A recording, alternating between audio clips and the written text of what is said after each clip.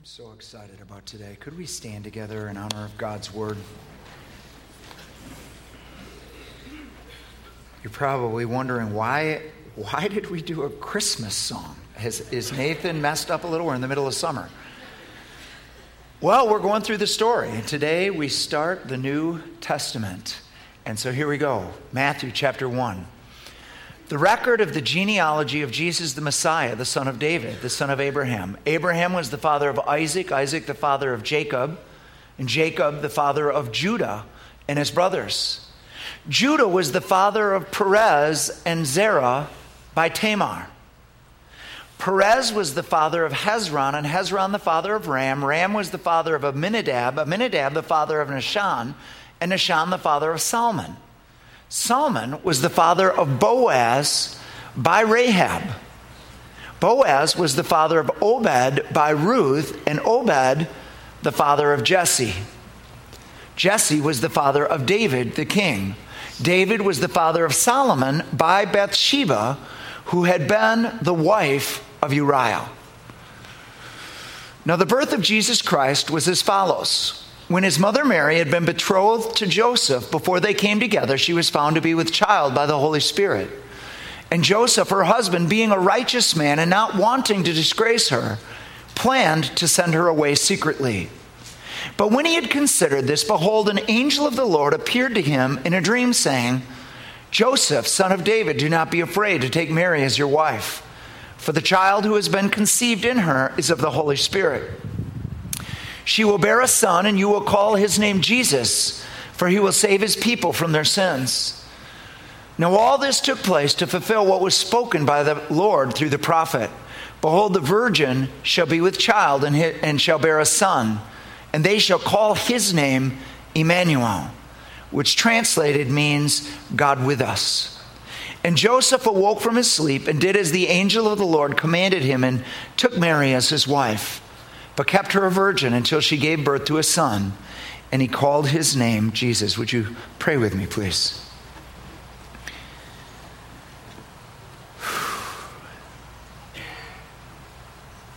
Lord, you have such a present word for us, for every single heart that is here. Would you please hide me behind the cross, God? Lord, could no one be distracted from what you have for them today? Please, God, fill this place with your presence. Holy Spirit, we call you the only true teacher. Come and teach us and reveal Jesus in our midst, we pray. God, we love you. We'll give you praise and glory for every good thing that happens. In Jesus' name, and everybody said, amen. You may be seated. So the title of the message is A Beautiful Mess. A beautiful mess. Point one is the mess. I want to talk about the messy lineage of Jesus through the women that are mentioned in the lineage.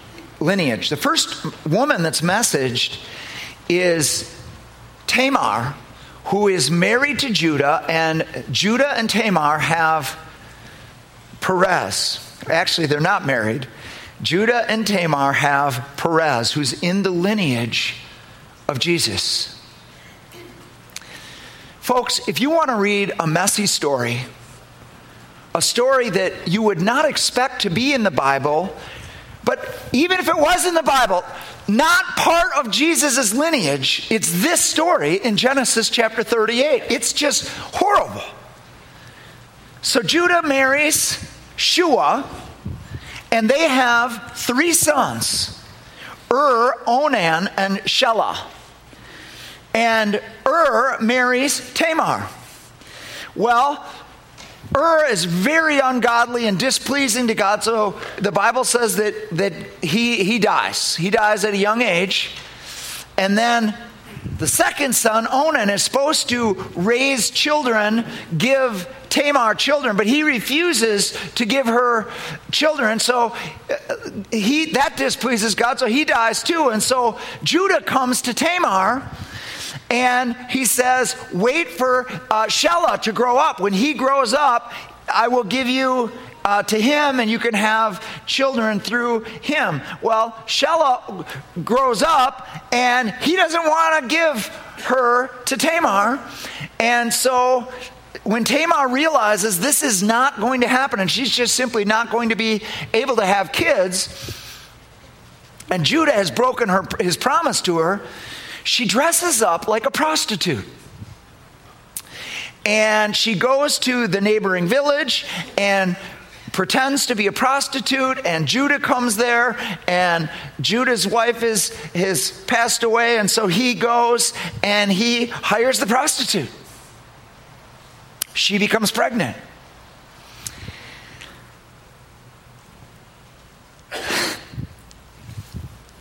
The child that they have through this pregnancy, this woman with her father-in-law, is named Perez, and he's in the lineage of Jesus. What a mess. Well, if that's not bad enough, we've got somebody pretending to be a prostitute. You just go a few generations, and we have Solomon, who is married, or who is the married to Rahab, who actually is a prostitute. Rahab was a prostitute in Canaan. That was her employment. And when the spies came, she hid them, and she said, I will hide you if when you guys come, you save my house. And so they made a deal with her, and then she goes on and marries somebody, and they have a child named Boaz. Boaz has a very colorful story too. He marries another woman named Ruth. Ruth's a Moabite. They're not even supposed to be with Moabites. They're supposed to stay separate. No Moabite is to come into the assembly. Well, he goes way beyond that. He marries a Moabite. And there she is in the lineage of Christ. And then they have Obed, and Obed has Jesse, and Jesse has David, and now, okay, finally we're at King David. Now this thing is going to get cleaned up. The man after God's own heart. Nope. David commits adultery with Bathsheba so that it's not discovered. He kills her husband Uriah, who's one of his mighty men. It's just horrible, disastrous. But he repents of that, and God forgives him. Their first baby dies, and then they have another child named Solomon, and there's Solomon in the lineage of Jesus. What a mess. So then we get down to Mary.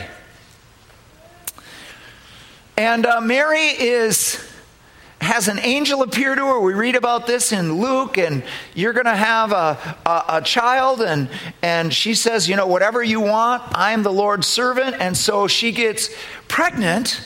Well, she was betrothed to somebody named Joseph. He's a carpenter in Nazareth, and God forgot to tell Joseph. She gets pregnant, and God had forgot to tell Joseph, so he thinks she has committed immorality. She's got this crazy story about angels, and no, I didn't sleep with anybody. And he's like, yeah, I've heard enough. Thank you, I've heard enough. And she's just a teenager. So he's going to put her away, which means divorce her, because betrothal then was much stronger than engagement today. Betrothal was like marriage. And so he was going to have to divorce her. And in the text, the angel appears and says, don't be afraid. She's telling the truth. This baby is going to be the Son of God. His name is going to be Jesus. And he's going to save his people from their sins. And he will be God with us. And so they're going to have this baby. Well, there is a census Luke tells us that Augustus, who is the emperor at the time, calls for a worldwide, empire-wide census. This is in the days of Herod the king. Now, because of something that happened in the 1880s, a guy made Herod's death 4 BC, and because of that, all the history books said his death was in 4 BC, therefore Christ had to be born 5 or 6 BC. Well, for 80 years, that's what everybody believed. In the mid-60s, they realized, oh my, Herod, there's no way that Herod could have died in 4 BC. He actually died in 1 BC, and I've got CDs on that. It's called the History. Let's Talk About Christmas History. You can do that on your own. Point is this. They couldn't find the census until they got Herod's death at the right place. Once they got to his death to 1 BC, they found the census. There was a worldwide, empire-wide census in 3 BC. It had nothing to do with taxes. It was a pledge of allegiance to Augustus. He was presented in 2 BC, February 9th, 2 BC, the father of the country by the entire Roman Empire. But everybody took this pledge. So you went and you got registered and you made a pledge. To understand the pledge that Joseph and Mary gave and the census they came to, you have to understand something about their place in the Roman Empire. At this time, Judah is a client kingdom of Rome. They are not under the direct supervision of Rome. Oftentimes, when Rome conquered a place, they would leave the leadership or install their own leadership in place and let them run as a separate kingdom. It's just easier to run it that way rather than having to directly tax them, directly supervise them, and then they would just pay tribute in. And at that time, they were a client kingdom, and Rome had placed Herod as the king. So anyway, this pledge is given. All over the Roman Empire, they have found evidence of this census that was about this pledge. I'll just give you a couple places. In Paphlagonia, they found an artifact that had this on it, that there was an oath sworn by all the people in the land at the altars of Augustus, in the temples of Augustus, in the various districts. It was labeled, it was marked what we would call 3 BC. In Armenia, it says to Armenia,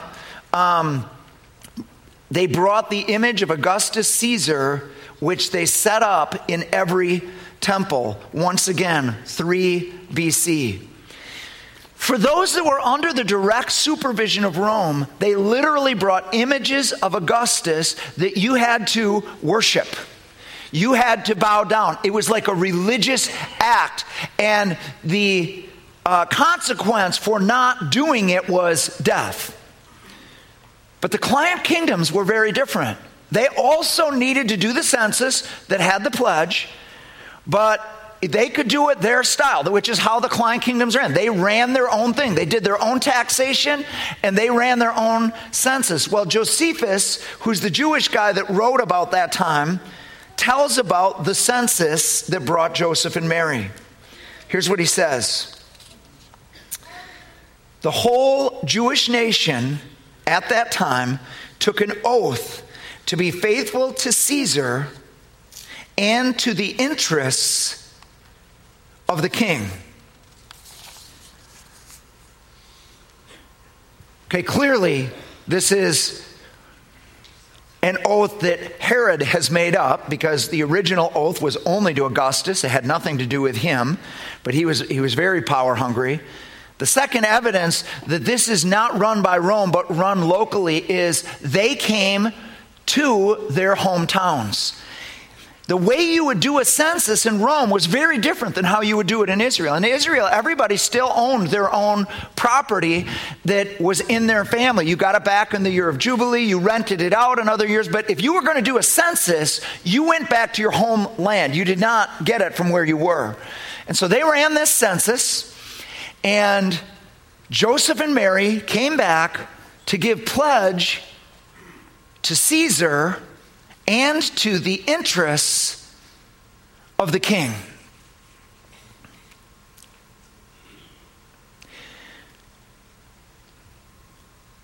Israel at this time is just a mess.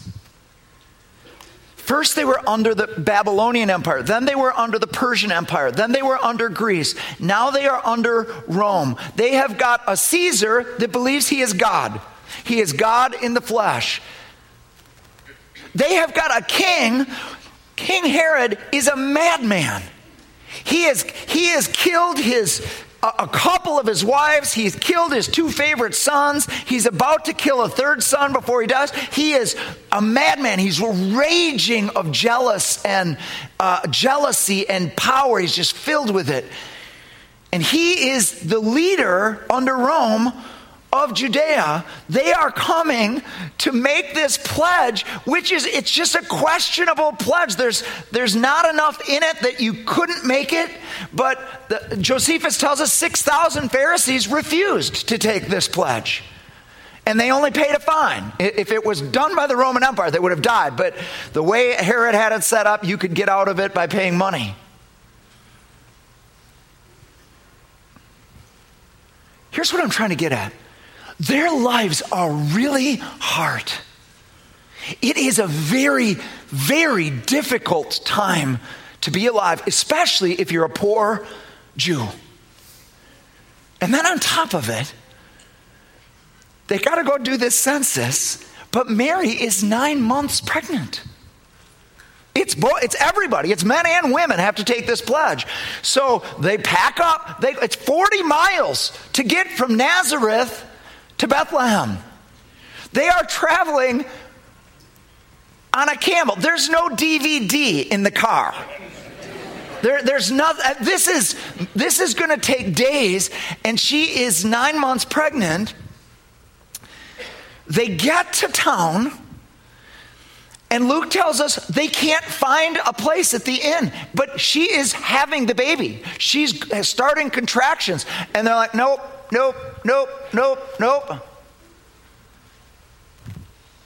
Did God forget that they were pregnant?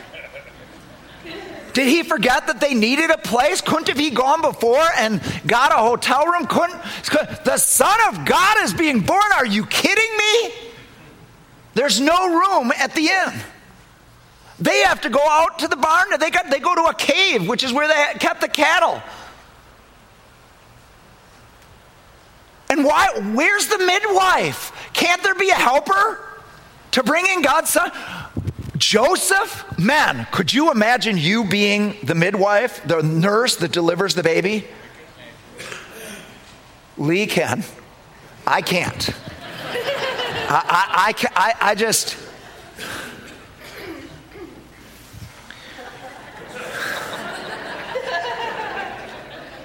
This thing is so messy, and God allows the whole thing. That's point one. Let's move on to point two. Let's move on to something more pleasant. Point two, the beauty. I'm reading from John chapter 1. In the beginning was the Word, and the Word was with God, and the Word was God. He was with God in the beginning. Through him all things were made. Without him nothing was made that has been made. In him was life, and that life was the light of all mankind. The light shines in the darkness, and the darkness has not overcome it. There was a man sent from God whose name was John. He came as a witness to testify concerning that light, so that through him all might believe. He himself was not the light. He came only as a witness to the light. The true light that gives light to everyone was coming into the world. He was in the world, and though the world was made through him, the world did not recognize him. He came to that which is own, but his own did not receive him. Yet to all who did receive him, to those who believed in his name, he gave the right to become children of God. Children born not of natural descent, nor of human decision or a husband's will, but born of God. The Word became flesh and made his dwelling among us.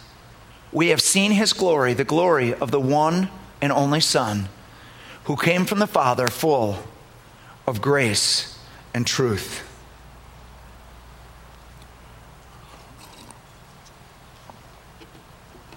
So, one of the arguments of atheists today is, how could God possibly be all good and all powerful and this world be such a mess?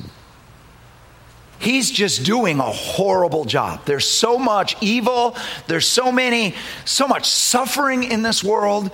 And if there's a God who's supposedly all good and all powerful, how could this world be a mess? You just do the addition. Either he's not good, he's not powerful, or he doesn't exist. Otherwise, this world would not be such a mess. I got another possibility.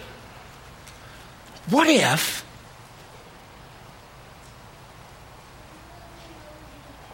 if instead of cleaning up the mess, do you know what it means to clean up the mess?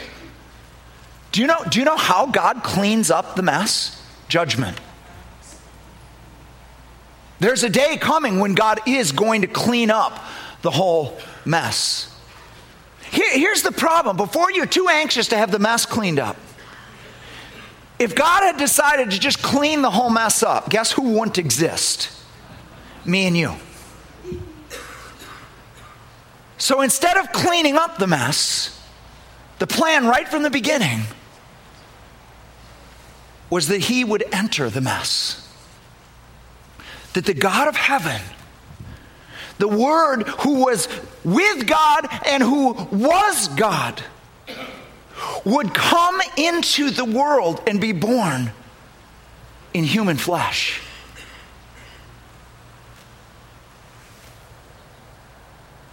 That God's love for sinful people, for messy people, was so great that he chose to enter in to humanity. He became a human being. He was born as a baby in a manger.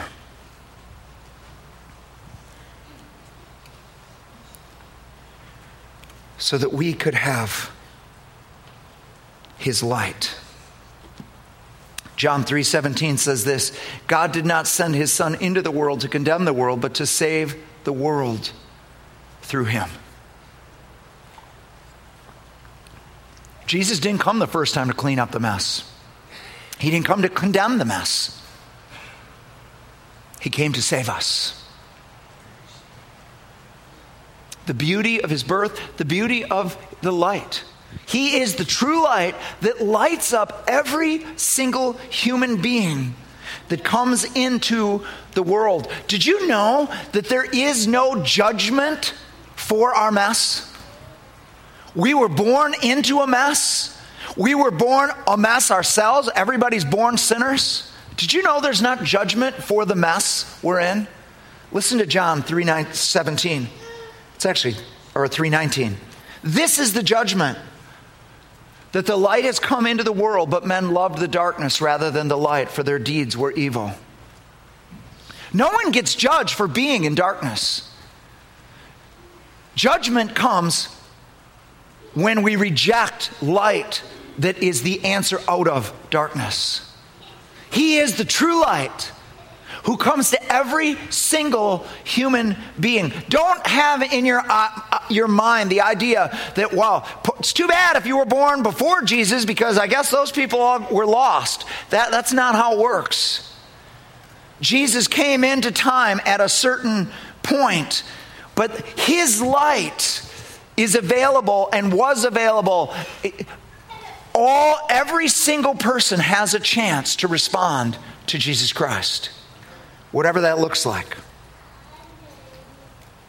Judgment is not based on our mess. It's based on our response to the light that comes into our mess.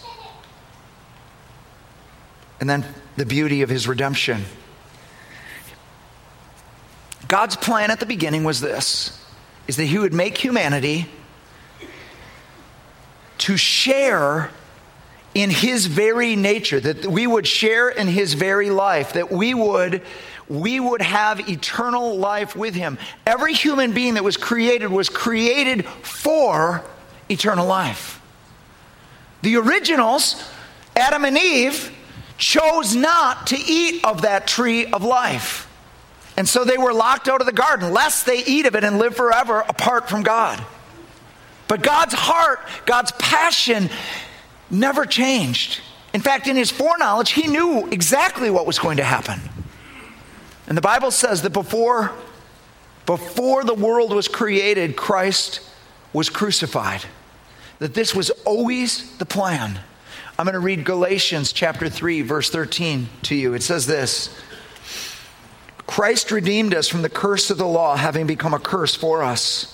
For as it is written, cursed is everyone who hangs on a tree. Jesus came into this world to die. He came into this world to die on a cross for you and for me, to redeem us from the curse that was on all of humanity, so that we could be blessed, so that we could become God's children. He redeemed us from the curse of the law so that we could share eternal life with God. The new tree of life is the cross. And then finally, the beauty of sons and daughters. So Luke gives us Jesus' genealogy through Mary, and Matthew gives us Jesus' genealogy through Joseph. But through either one of them, it stops with Jesus. Jesus has no physical descendants. He was never married, never had a child. But he came into this world. John 1:12 says to us, he came to his own received him not, but to as many as received him, to them he gave the power to become the children of God, not born of man, not born of the will of man, but born of God. So Jesus doesn't have physical descendants, but he has spiritual descendants. He has children. He's making children for the Father. When we receive Christ, we become the children of God. There's no grandchildren. God doesn't have a single grandchild. They're all directly children of God. This was his purpose for coming. Listen to Galatians 4:4-7. But when the set time had fully come, God sent his Son, born of a woman under the law, to redeem those under the law, that we might receive adoption to sonship. Because you are his sons, God sent the Spirit of his Son into our hearts, the Spirit who calls out, Abba, Father. So you are no longer a slave, but God's child. And since you are his child, God also made you an heir. So the big upper story, right from the beginning, was God was going to give eternal life to human beings. He was going to come into the mess, and he was going to adopt us and make us his own children and make us heirs with Christ, co-owners of everything. This was always the plan.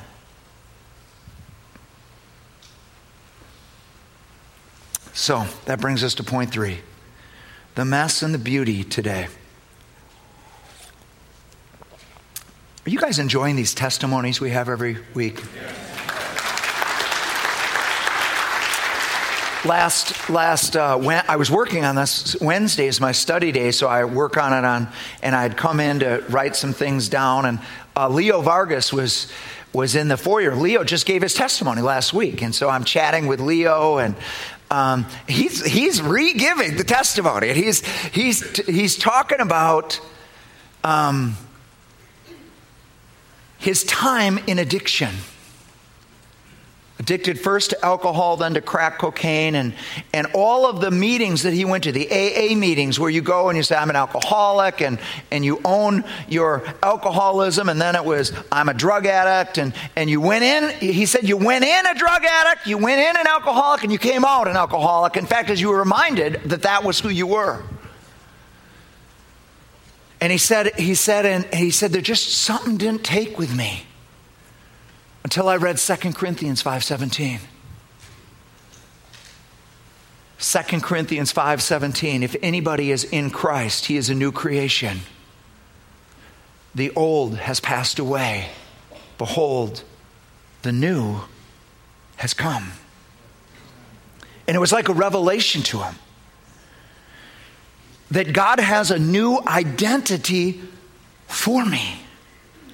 And that even though I have been that, I am not that. I am a new creation now in Christ.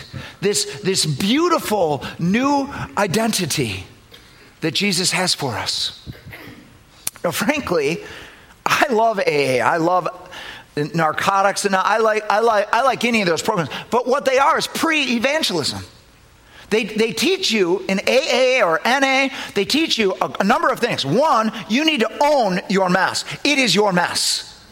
Two, you have to own the responsibility for your mess. Your mess has hurt a lot of other people, and you need to open your eyes and see you're hurting people all over the place.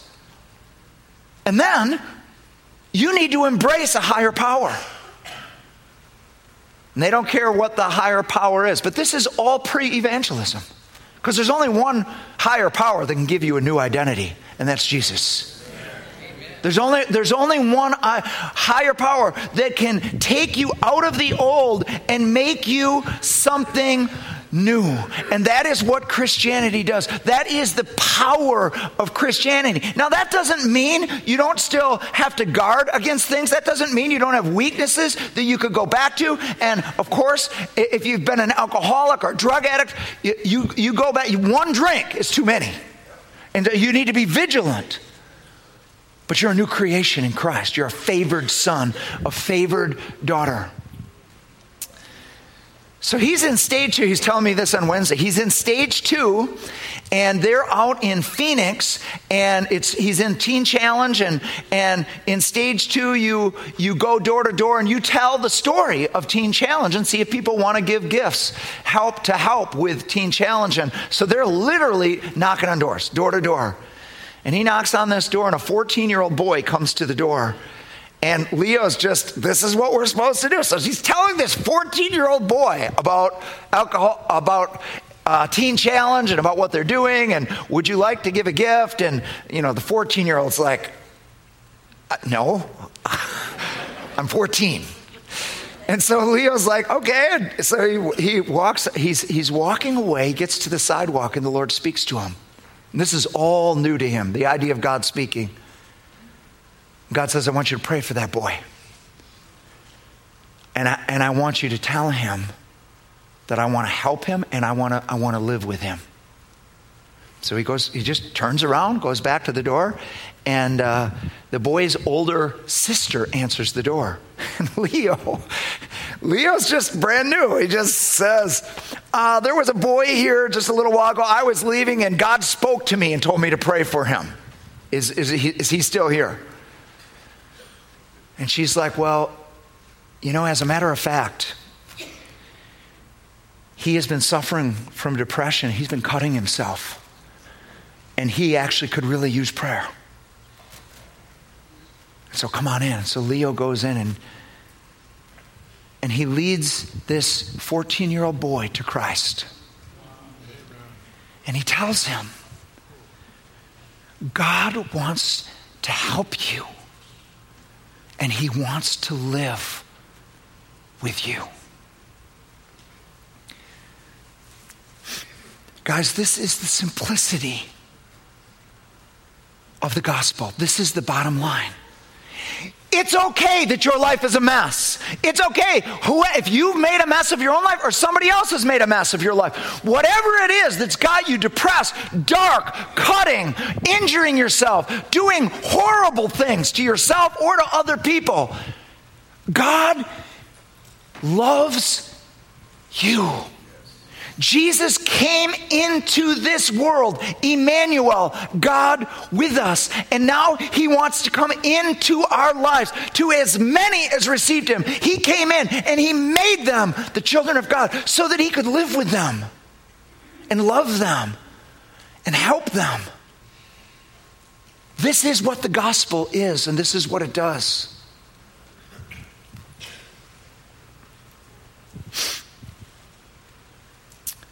A few weeks ago, we had our Intimacy with God conference, and Brian White was the speaker Friday night. And right before he started, he just stopped. He said, "Could we wait on God?" And he gave a prophetic word. A week ago, Tuesday, a man in our congregation that I know very well gave a testimony of what that word meant to him. Here was the word. There's somebody here who is waiting for God to do something. It has been very, very difficult waiting for God. You are suffering, waiting for God to do something. And he said, here is the word the Lord has.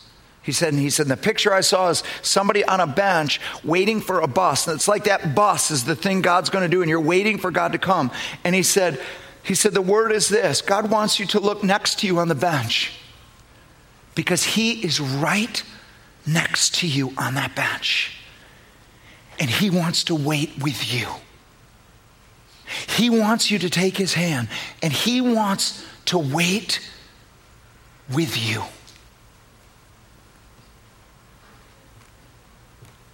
Last Tuesday, we had a healing service here, and we were praying for people afterwards. And I was right over there praying for a woman in our congregation. I know she's in a very, very difficult situation. And I go to pray for her, and I just had a picture. And she was in a maze, a very complicated maze. And mazes are very, very frustrating, because you want to get out, but if you keep taking wrong turns, you're never going to get out. There's only one way out of a maze. And if you don't know that right way, you feel suffocated by it, and she's trapped inside of this. And I said, the Lord is here right now, and here's his offer to you. He wants you to see him right now in the maze. He's not showing you the way out of the maze. He's showing you himself. And if you will follow him, he knows exactly every turn that will eventually lead you out of this maze. That was the word. And I said, it's really important for you to get out of this maze, because there are other people dependent on you. Here's 1 Corinthians 10:13. I'm going to ask the worship team to come. No temptation. This Greek word for temptation, is the exact same word as the Greek word for test. So it could be translated test or temptation. I'm going to use test right now, because I think it applies as a test. No test has overtaken you except that which is common to mankind, and God is faithful. He will not let you be tempted beyond what you can bear. But when you are tested, he will provide a way out, so that you can endure it. First, that's not what we want to hear. We don't want to hear that we're going to have to endure anything. That God's way out is us still having to endure something. That's not what we would choose. But God is faithful. He is with you in your difficulty, in your test, in your problem, in your marriage, in your finances, in your health. Whatever it is that is complicating your life, that is making your life difficult, he is there. He is there. He's waiting for you to see his hand. He's waiting for you, instead of just trying to get out, to see him in the midst of it. Well, Pastor Tom, why doesn't God speak louder? If he's here, why doesn't he speak louder? Thanks for asking. 2 reasons. One, he wants you to get quiet. And second, he wants you to come close. God insists on whispering. The devil goes about as a roaring lion, and God insists on whispering. You want to hear God? Quiet your life down. Stop. Cease all your striving and all of your manipulations to try to make everything better. Stop. And listen. And come close. Because let me tell you something. God is crazy crazy in love with you. See, our goal is to get out of our test. Do you know what God's goal is? God's goal is you. It's the relationship. Yeah, He'll get you out of the test. Tests they're short-lived. And when I say short-lived, some of them last until you die. But how many know this whole life is one breath? It's one vapor. For God, the big event is you. The big event is the relationship. All right, let's stand. Let's stand. Before I keep going. Before we do the final prayer, I'd like us to sing this together.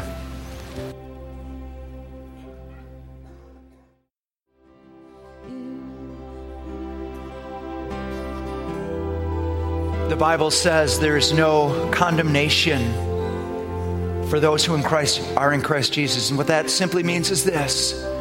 Even though you've made a mess, even though maybe others have made your life a mess, your identity is not that you're a mess. Hallelujah. Your identity is in Jesus Christ.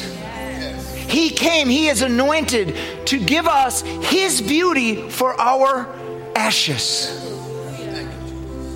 All we need to do is respond to the light. Would you mind opening your arms right now? We're just going to pray.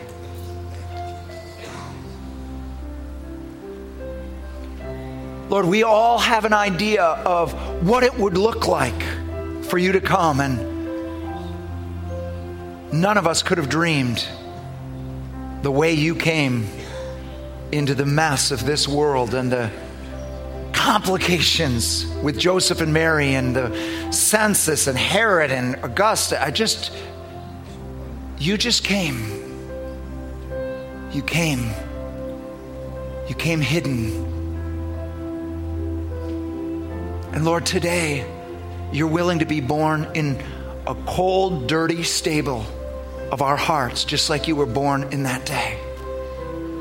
You're willing to be born where our circumstances have oppressed us and discouraged us and messed us up. And you're saying, that's okay, I'm coming.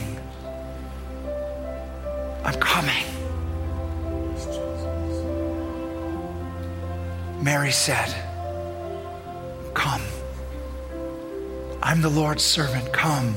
Let it be to me according to your purpose, according to your plan. I want you, Jesus. Lord, I don't know where we are. I don't know. Some here maybe have never known you. Maybe there are some here that did know you, but they walked away from you. Some for the very reason of the mess that's in their life, and they've kind of lost track of your goodness. And you're calling us home today, Jesus. Pure love is calling us home. Life is hard, but God is good. So Lord, here we are. We're opening our hearts. We're preparing room for you to come. We're giving you our ashes. We're giving you our messes. We're giving you our mistakes. We're giving you our sins. We're giving you all those who have sinned against us and abused us and cheated us and oppressed us. We're giving you our mess. Jesus, we're opening our hearts. Come, fill us now. Holy Spirit, come. Wash away the darkness. Wash away the addiction. Wash away the fear. And make us the favored sons and daughters of the living God. Make us confident that we are the heirs of heaven, that we are now carriers of the beauty, carriers of the goodness of God. Fill us, God, we pray. Fill us and send us for your glory and for our good and for the good of everybody we touch today. In Jesus' name, amen.